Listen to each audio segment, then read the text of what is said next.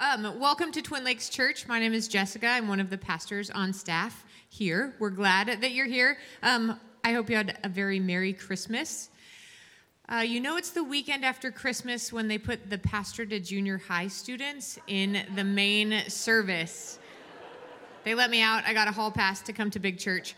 But everyone, thanks. I don't make it in here a ton on the weekend services because I'm with the 11 to 14-year-old crowd in various places around campus. But everyone that was involved with the Christmas concerts and the Christmas Eve services is getting a well-deserved break. And I'm getting some practice at preaching. So this is the weekend between Christmas and New Year's. We kind of shift focus, right? We've been so wrapped up in Christmas, and then now we're like, oh, that's done, a whopping 2 days behind us, and now it's time to focus on the new year, and we look ahead to what's coming, and then we also reflect back on the last year. And a Gallup poll came out recently, I think just last week, and in it, people were expressing their fear. They said 2015 was a bad year. It was worse than 2014. And people also said they expect 2016 to be even worse than 2015. Happy New Year.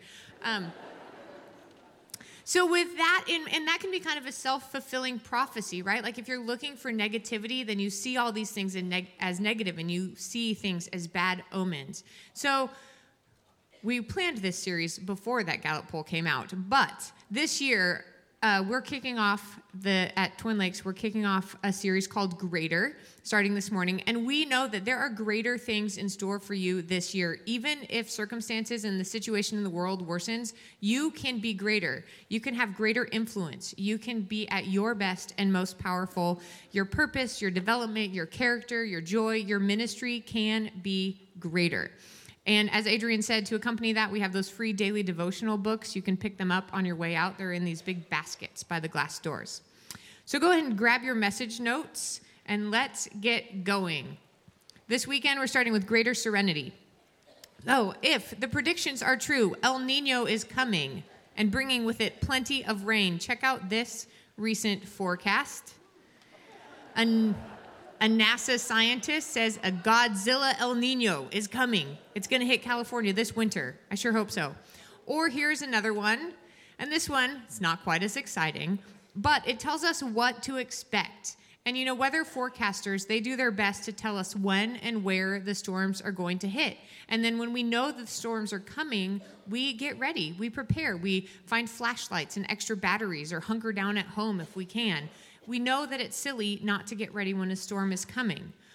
But we don't get those same kind of forecasts for life storms, right? Like if you're getting a big El Nino, if something's going to come and hit you, you don't get a text message from God that says, hey, buckle up, buddy. The next 6 months are going to be really rough and really stressful. You need to get ready. We don't get those spiritual weather forecasts. But we can prepare now because we know storms are going to come. Sooner or later, you'll face relational storms, medical storms, financial storms, storms of loss, or storms of grief. They're coming. So how can you prepare now to have peace in the midst of the storm? How can you have greater serenity in 2016 regardless of what the year brings? The good news is that the Bible tells us how to prepare. And let me say, as a pastor, I see people going through storms of life all the time. And the difference between the people who are spiritually prepared and are not is the difference between night and day. So we're going to look at a biblical storm story this morning and learn 4 key principles from that story that we can use to weather our own storms. You can turn with me to Mark 4. If you grab a Bible from the pew, it's on page 710. You can follow along in the screen, or if you're technologically savvy, you can look at your phone. So here we go. Mark 4, verses 35 to 41. That day, when evening came, he, Jesus, said to his disciples, "Let us go over to the other side." Leaving the crowd behind, they took him along just as he was in the boat. There were also other boats with him. A furious squall came up, and the waves broke over the boat so that it was nearly swamped. Jesus was in the stern sleeping on a cushion. The disciples woke him and said to him, "Teacher, don't you care if we drown?" He got up, rebuked the wind, and said to the waves, "Peace, be still." Then the wind died down, and it was completely calm. He said to his disciples, "Why are you so afraid? Do you still have no faith?" They were terrified and asked each other, "Who is this? Even the wind and the waves obey him." The disciples clearly did not demonstrate any sort of serenity that night during the storm. They were terrified. Jesus, on the other hand, demonstrates so much serenity that he is asleep in the middle of the storm as it is raging around them. So how can you and how can I have that kind of peace? How can we be at peace in the middle of the chaos that can sometimes be our lives?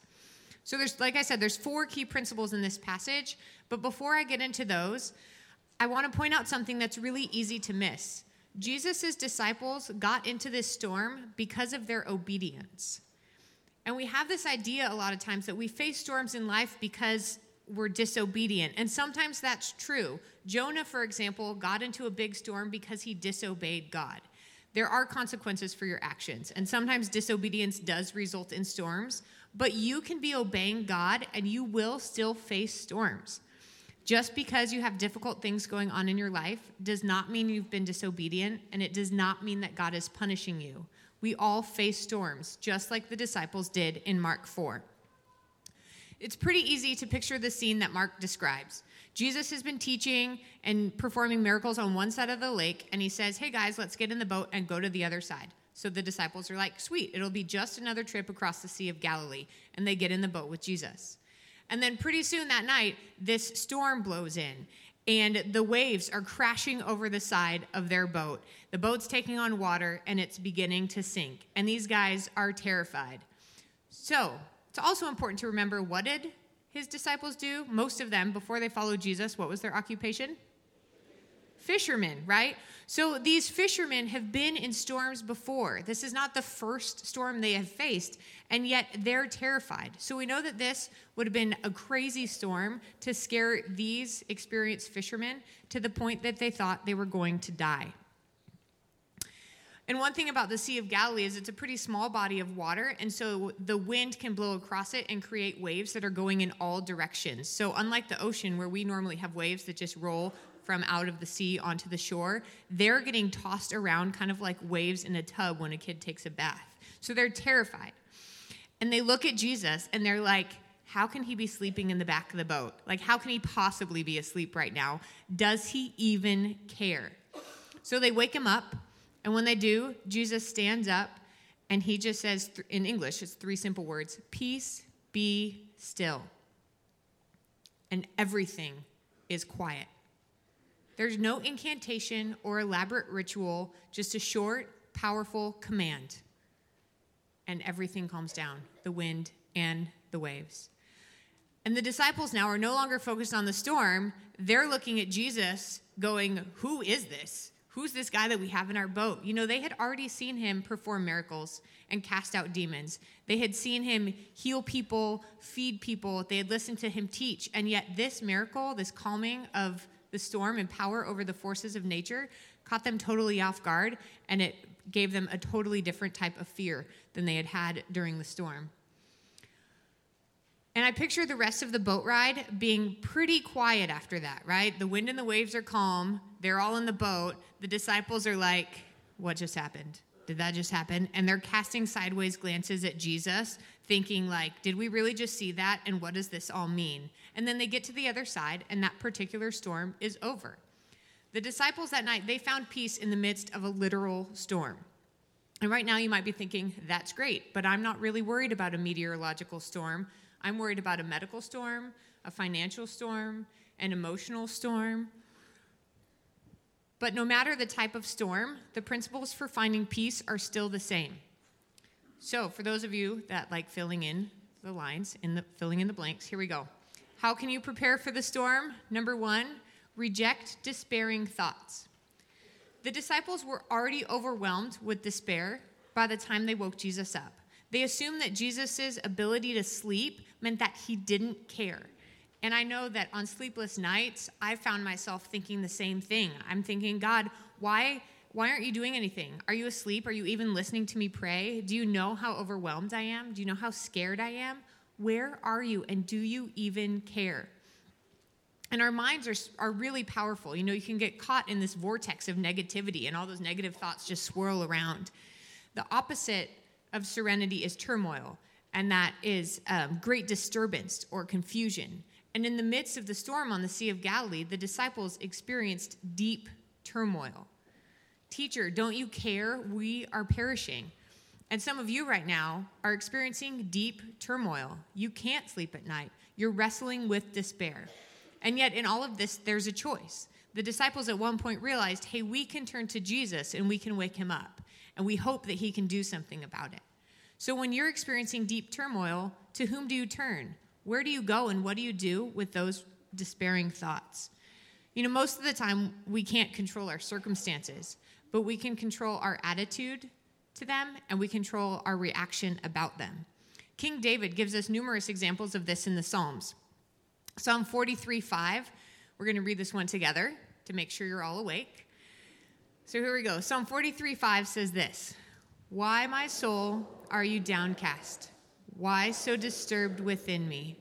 Put your hope in God, for I will yet praise him, my Savior and my God."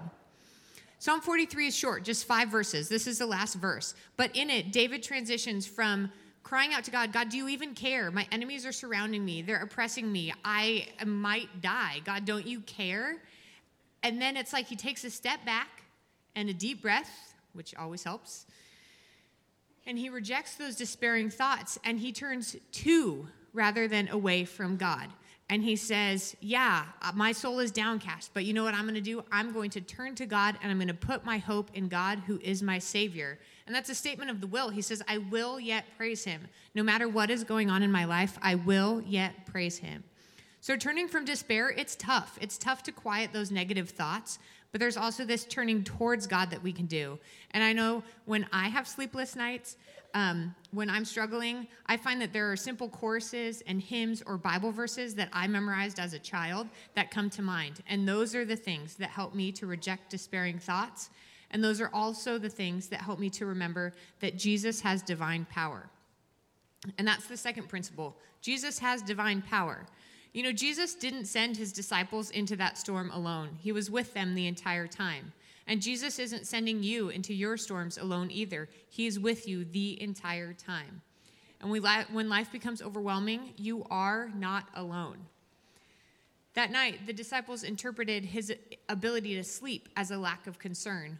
But what if Jesus was just kind of testing them, thinking, hey, I'm going to pretend to be asleep in the back of the boat, and I'm going to see how long it takes these guys to remember that I'm here and that I can help. And sometimes we do the same thing. We think, we kind of know Jesus is there. He's there. He's with us. If somebody asked you if Jesus was with you, you'd probably be like, yeah, he's walking through this with me. But we kind of forget, and we don't turn to him. And the disciples, all of a sudden, they're like, oh, yeah, we got Jesus with us. So we remember that he has power. And when they do, Jesus stands up and calms the storm. Peace, be still. And Jesus calms the storm kind of like I try to calm unruly junior hires, except when he does it, it works. And when I do it, it doesn't always work. That's one big difference between Jesus and me. There are many. So the waves stop and the wind dies down. And Mark's words at first seem a little bit redundant because he's like, the waves stop and it's completely calm. And you're like, did you just say the same thing twice? But really what Mark is saying is that the whole storm stopped. And if you know anything about waves and how they act on a body of water, the wind can die down, but the waves keep going. But this time that didn't happen. Everything was still. Jesus has the power to calm the storm in your life. He has divine power. And right now, some of you might be thinking, but he's not calming my storm. It's been going for a long, long time. How come Jesus calmed that storm, but he won't stop the one in my life? And that's one of the tough questions in life. Jesus does not calm every storm. We can pray, Lord, don't you care what's going on? Why can't you put an end to this? God, where are you? Don't you care? And the answer is yes, Jesus does care. But he doesn't calm every storm. Sometimes he calms the child. The storm may rage around you. That progressive disease will progress. The wayward child that you are desperately praying for to come back may continue down a destructive path. Your financial crisis might get worse. The one thing that you dread happening, it could happen. Life will bring difficult times. And Jesus will not end every storm. And yet in the midst of those times, he does give you peace. Check out these 2 verses from Philippians. Paul wrote these, and he said, "Do not be anxious about anything, but in everything by prayer and petition with thanksgiving, present your requests to God. And the peace of God, which transcends all understanding, will guard your hearts and your minds in Christ Jesus." And I don't know how many times I have been laying awake at night and I have thought with anxious thoughts, and I have thought of these verses. Don't be anxious about anything. Don't be anxious about anything. And there's a promise in these verses. Before we get to the promise, we're going to look at what it doesn't say. It doesn't say, hey, when you're worried, pray about it. God will fix it immediately so you don't have to worry about anything ever again in your life will be perfect. Not what it says. Sometimes we wish that's what it said, but that's not what it says. Instead, it says, hey, when you're up at night and you can't sleep, pray about it. Tell God what you want. Thank him for what you have, and he will give you peace. That's a promise. He will give you peace, and it's peace that is beyond human understanding. And I've experienced that peace, and I've seen that peace in the lives of those closest to me. Jesus is there in the midst of the storm. He did not abandon his disciples, and he will not abandon you. Sometimes he calms the storm, and sometimes he calms the child. If the storm in your life is not calming down, then maybe Jesus is trying to calm you in the midst of the storm instead of taking away that storm. Number 3, refocus on Jesus in faith. After calming the storm, Jesus turns to his disciples and he says, "Why are you so afraid? Have you still no faith?" He asks them a question, and Luke records a similar account of this event. And in his account, he phrases the question, "Where is your faith?" And that's a question we all have to wrestle with. Where is our faith? Do I put my faith in my own brilliance or intellect? Have I put my faith in my career? And so when I meet with success, life is good. But if I don't meet with career success, then I have a crisis of faith. Have I put my faith in my health? Have I put my faith in my family and friends and then they let me down? Where's your faith? We need to refocus on Jesus in faith. The disciples were focused on the wind. They were focused on the waves. They were focused on the storm. They weren't focused on Jesus. And it's when they turned to him and they refocused on him that the storm calmed, that they were able to see Jesus for who he was, even if it was terrifying to them, and not for they didn't just forget that Jesus was there. And it's easy to get overwhelmed by problems, and it's easy to look more at the obstacles and at the negative circumstances than to look at Jesus. So change your focus. Look past your circumstances and focus on Jesus. And number 4, realize that Jesus is outside my box. When the disciples woke Jesus up that night, they were expecting something. They wanted him to do something. They just didn't think he would do what he did. And we know because they reacted with sheer terror. They were like, "Who is this? Even the wind and the waves obey him." They were afraid during the storm because they thought they were going to die. They were afraid after the storm because Jesus had just controlled the weather and they didn't really know how to react. And the thing is, the disciples had expectations for Jesus. And we often do the same thing. We have expectations for Jesus. And we say, Jesus, I know what's best, and I want you to act this way in this time frame, in the exact direct thing I'm asking you to do. And we make this little tiny box that we try to fit him in. And then we look for him to answer that very specific request. But he doesn't usually work that way because he is outside our human boxes. He doesn't answer the way I want him to, or the answer that I think he will give me, or the answer that I think is best. He does his thing because he is greater, because he is outside my box. But we can also wait with expectancy, and that's different than having specific expectations. If I wait with expectancy, then I'm saying, "Hey, Jesus, I need your help." And I'm waiting, expecting that you will help me in whatever way you can help me. And that's what he did that night with the disciples. Jesus is good, and he is loving. And we know that he will act, and we just have to turn to him. In C.S. Lewis's book, The Lion, the Witch, and the Wardrobe, there's a conversation between Lucy and Mr. Beaver, and they're talking about Aslan. And Lucy asks Mr. Beaver, is he safe? And Mr. Beaver responds, safe? Who said anything about safe? Of course he's not safe, but he is good. He's the king, I tell you. And that's the thing, lions, they're not safe. There's a reason C.S. Lewis made Aslan a lion. But we attempt to tame God or to dumb him down or domesticate him to the point where we believe that in every situation we know what's best and not God. And we look for him to be safe rather than to be good and to be our king. And then when our safety is threatened, we question his goodness. God, I don't feel safe, so you must not be good. God, I'm scared, so you must not be good. You must not be all powerful if you're not stopping these circumstances in my life. But we don't need to be afraid. Because the Bible tells us in 1 John 4:18, it says, there is no fear in love. Perfect love drives out fear. I'm going to make you all read this one again because it's really important. There is no fear in love. Perfect love drives out fear. Jesus loves you. There is no fear in love. Perfect love drives out fear.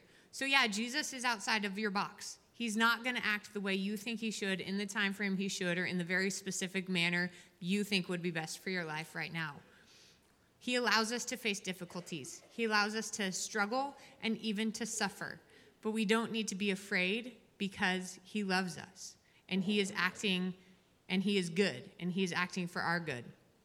So how can you find peace in the midst of the storm? Number 1, reject despairing thoughts. Number 2, remember Jesus has divine power.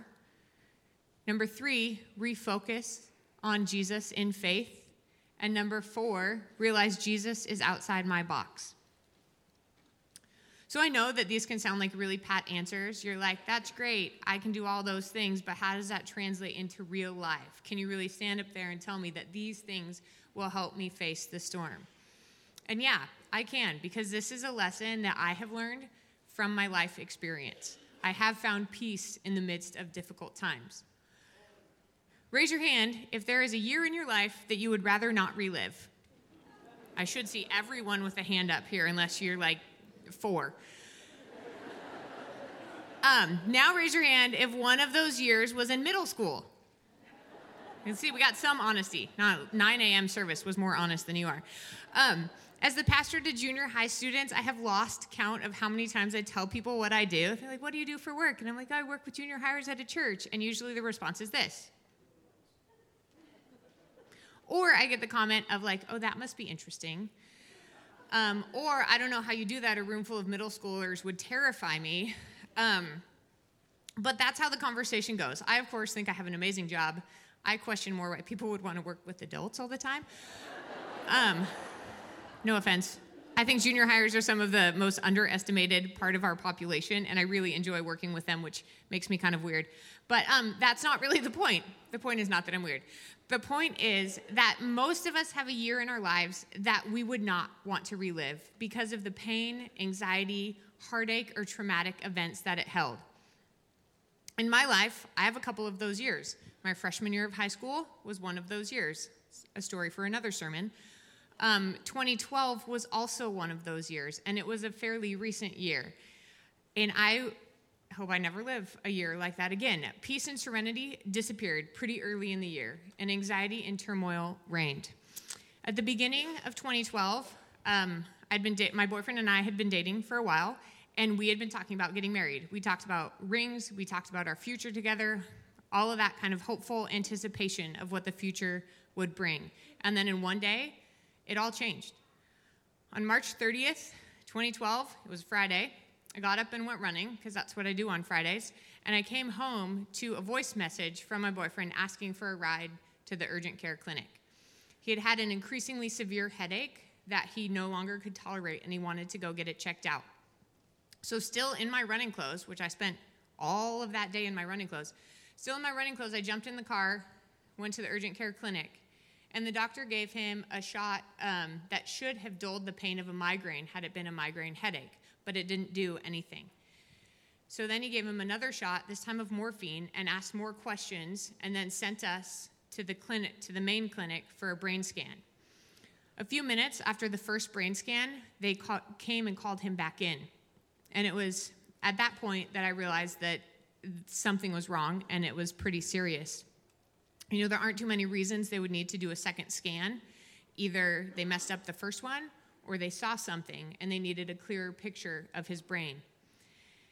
And only a few minutes later, I found myself on the phone to the doctor who said, he has a brain tumor. You need to go to the Dominican ER right now. Don't go home. They're expecting you.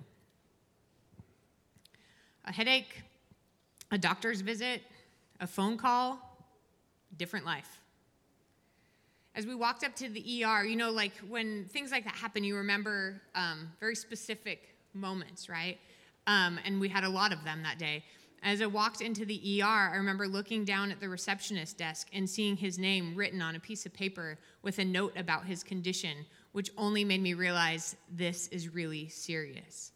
So they ushered us into the ER, started taking vitals right away. Within 10 minutes, the neurosurgeon came to find us. And if the neurosurgeon ever comes to find you in the ER, it is not a good thing. You don't want him to walk in. He told us that the tumor was actually hemorrhaging and that my boyfriend was in an unstable condition. So they checked him into the ICU and monitored him overnight and scheduled surgery for the next morning. So on March 30th, 2012, circumstances we never anticipated or ever could have anticipated. We're in our 30s. Brain tumor in your 30s is a little bit unusual. Those circumstances commandeered our lives. We found ourselves in the midst of a huge storm, one that would last for a long time and one that would likely be one of the biggest either of us had ever endured. A week or so after surgery, the report came back that it was cancer, and that launched us on into a new life of chemo, radiation, MRIs, and doctor's visits. Life was completely different. I honestly feel like I buried my head in the sand for about 6 months and just kind of dealt with things as they came before I could take my head out of the sand and look around and say, this is the new reality. This is the new reality of our lives. Not surprisingly, the majority of my memories from that time are pretty painful and pretty traumatic. And yet, even in those darkest moments, God used people to encourage me, people in my life, to send me encouraging messages. Some of them are sitting in this room right now. And one of them is my dad, who's also sitting in this room right now. And earlier in that day, I had called my parents. You know, when we found out what was happening, I called my parents, and they jumped in the car, drove from San Jose to Dominican, and offered to stay with me as long as I needed them. And as I went to bed that night, we're at my house, and my dad stopped me in the hallway, and he put his hand on my arm, and he looked directly and intently into my eyes and said, I think he's going to be okay. And it was more than a platitude. He was not trying to fix anything or make it better or give me false hope. His earnest, direct words caught my attention because they didn't seem to be coming just from him. They seemed to be coming from God. My dad is a retired pastor, and he has weathered his fair share of storms. Things have changed really quickly in his life, causing him to lose any sense of peace or serenity. I've seen him struggle, question God, regain peace, even when his circumstances haven't changed. Those words, I think he's going to be okay, carried so much weight because of who said them. My dad is in the middle of a big storm. I don't know if it's the middle. It's been going on for 17 years, and it looks like it will continue for a long time.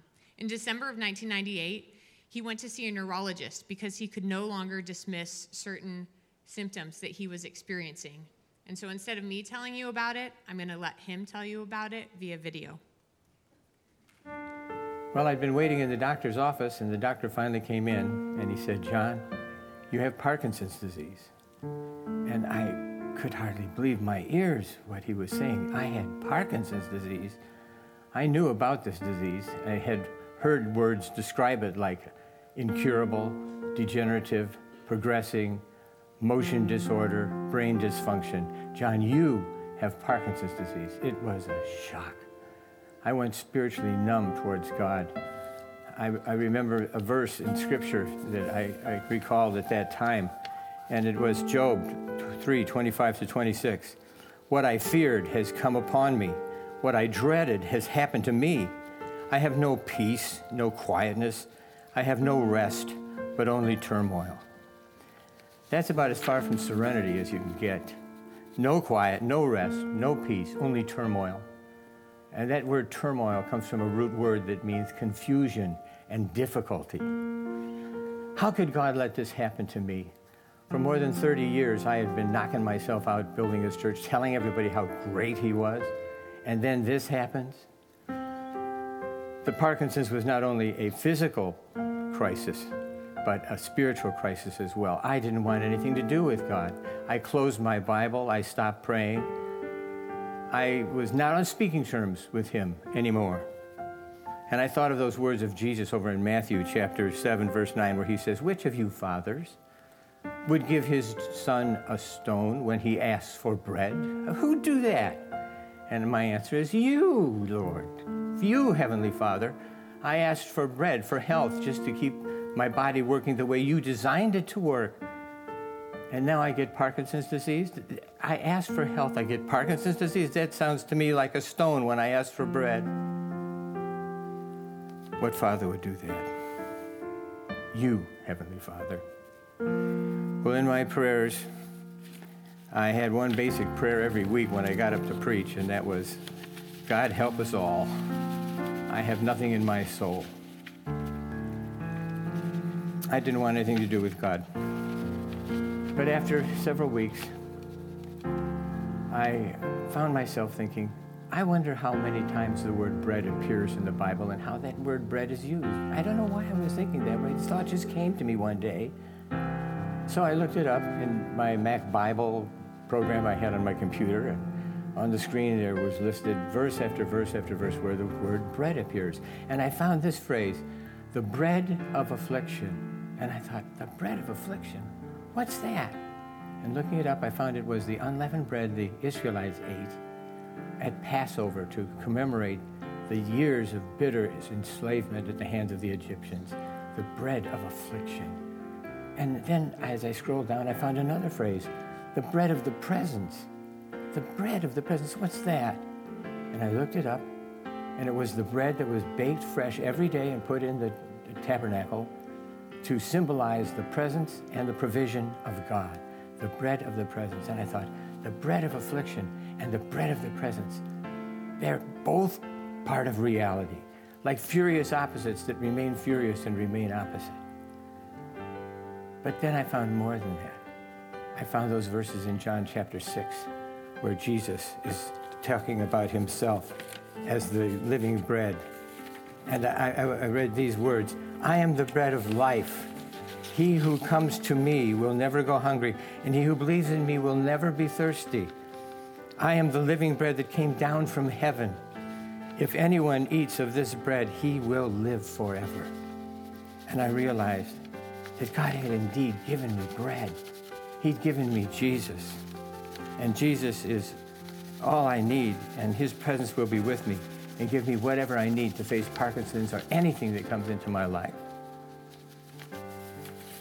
Well, my Parkinson's didn't go away, but I did have some new insights. Not answers to all my questions, but insights that help and enable me to keep going. In the journey of life, we face furious opposites that remain furious and remain opposite. Maybe you find the bread of affliction on your plate this morning, but I want to tell you there's another bread available, the bread of the presence, and it's Jesus, the living bread. You are not forsaken. With Christ beside you and his arm around you, you can face whatever's in front of you. And let me tell you, friends, that brings a thing called serenity.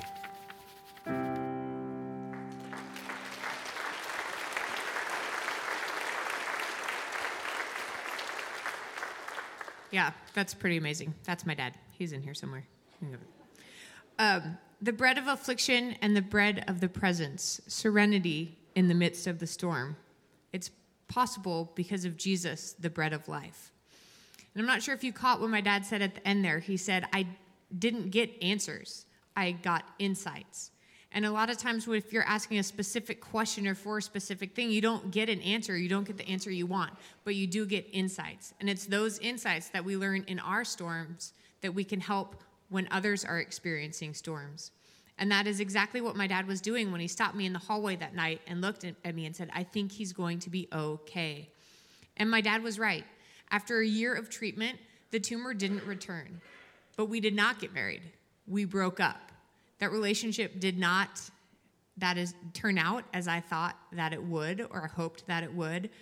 And in the way that ended one storm, but it started another. And that's the thing about peace or serenity. You have it, and then circumstances change in your life, and you kind of lose it for a while, and you say, okay, how do I get that back? How do I have serenity in these circumstances? And then you're okay, and then you lose it again, and then you gain it back.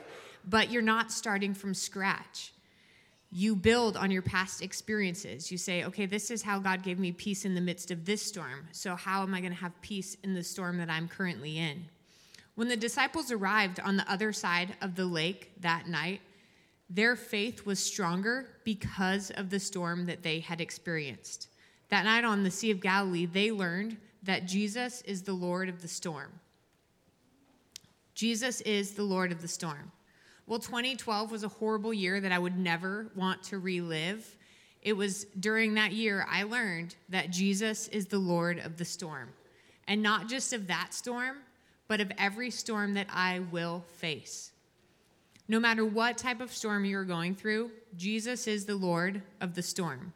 Knowing that you are in his loving care means that you do not have to be afraid and that you can have peace. Like my dad said, you are not forsaken. With Christ beside you and his arm around you, you can face whatever is in front of you. Let's pray. Jesus, I thank you for being the Lord of the storm. I pray that you will help us to focus on you, to look past the circumstances in our lives, and to see you working in us and through us. I thank you for your ongoing presence. Help us to turn our eyes and our hearts towards you. Give us strength to endure whatever is going on in our lives. Give us peace in the middle of the night when we're overcome with despair. And help us to support and encourage each other with the insights we gain in our own trials. In your name, amen.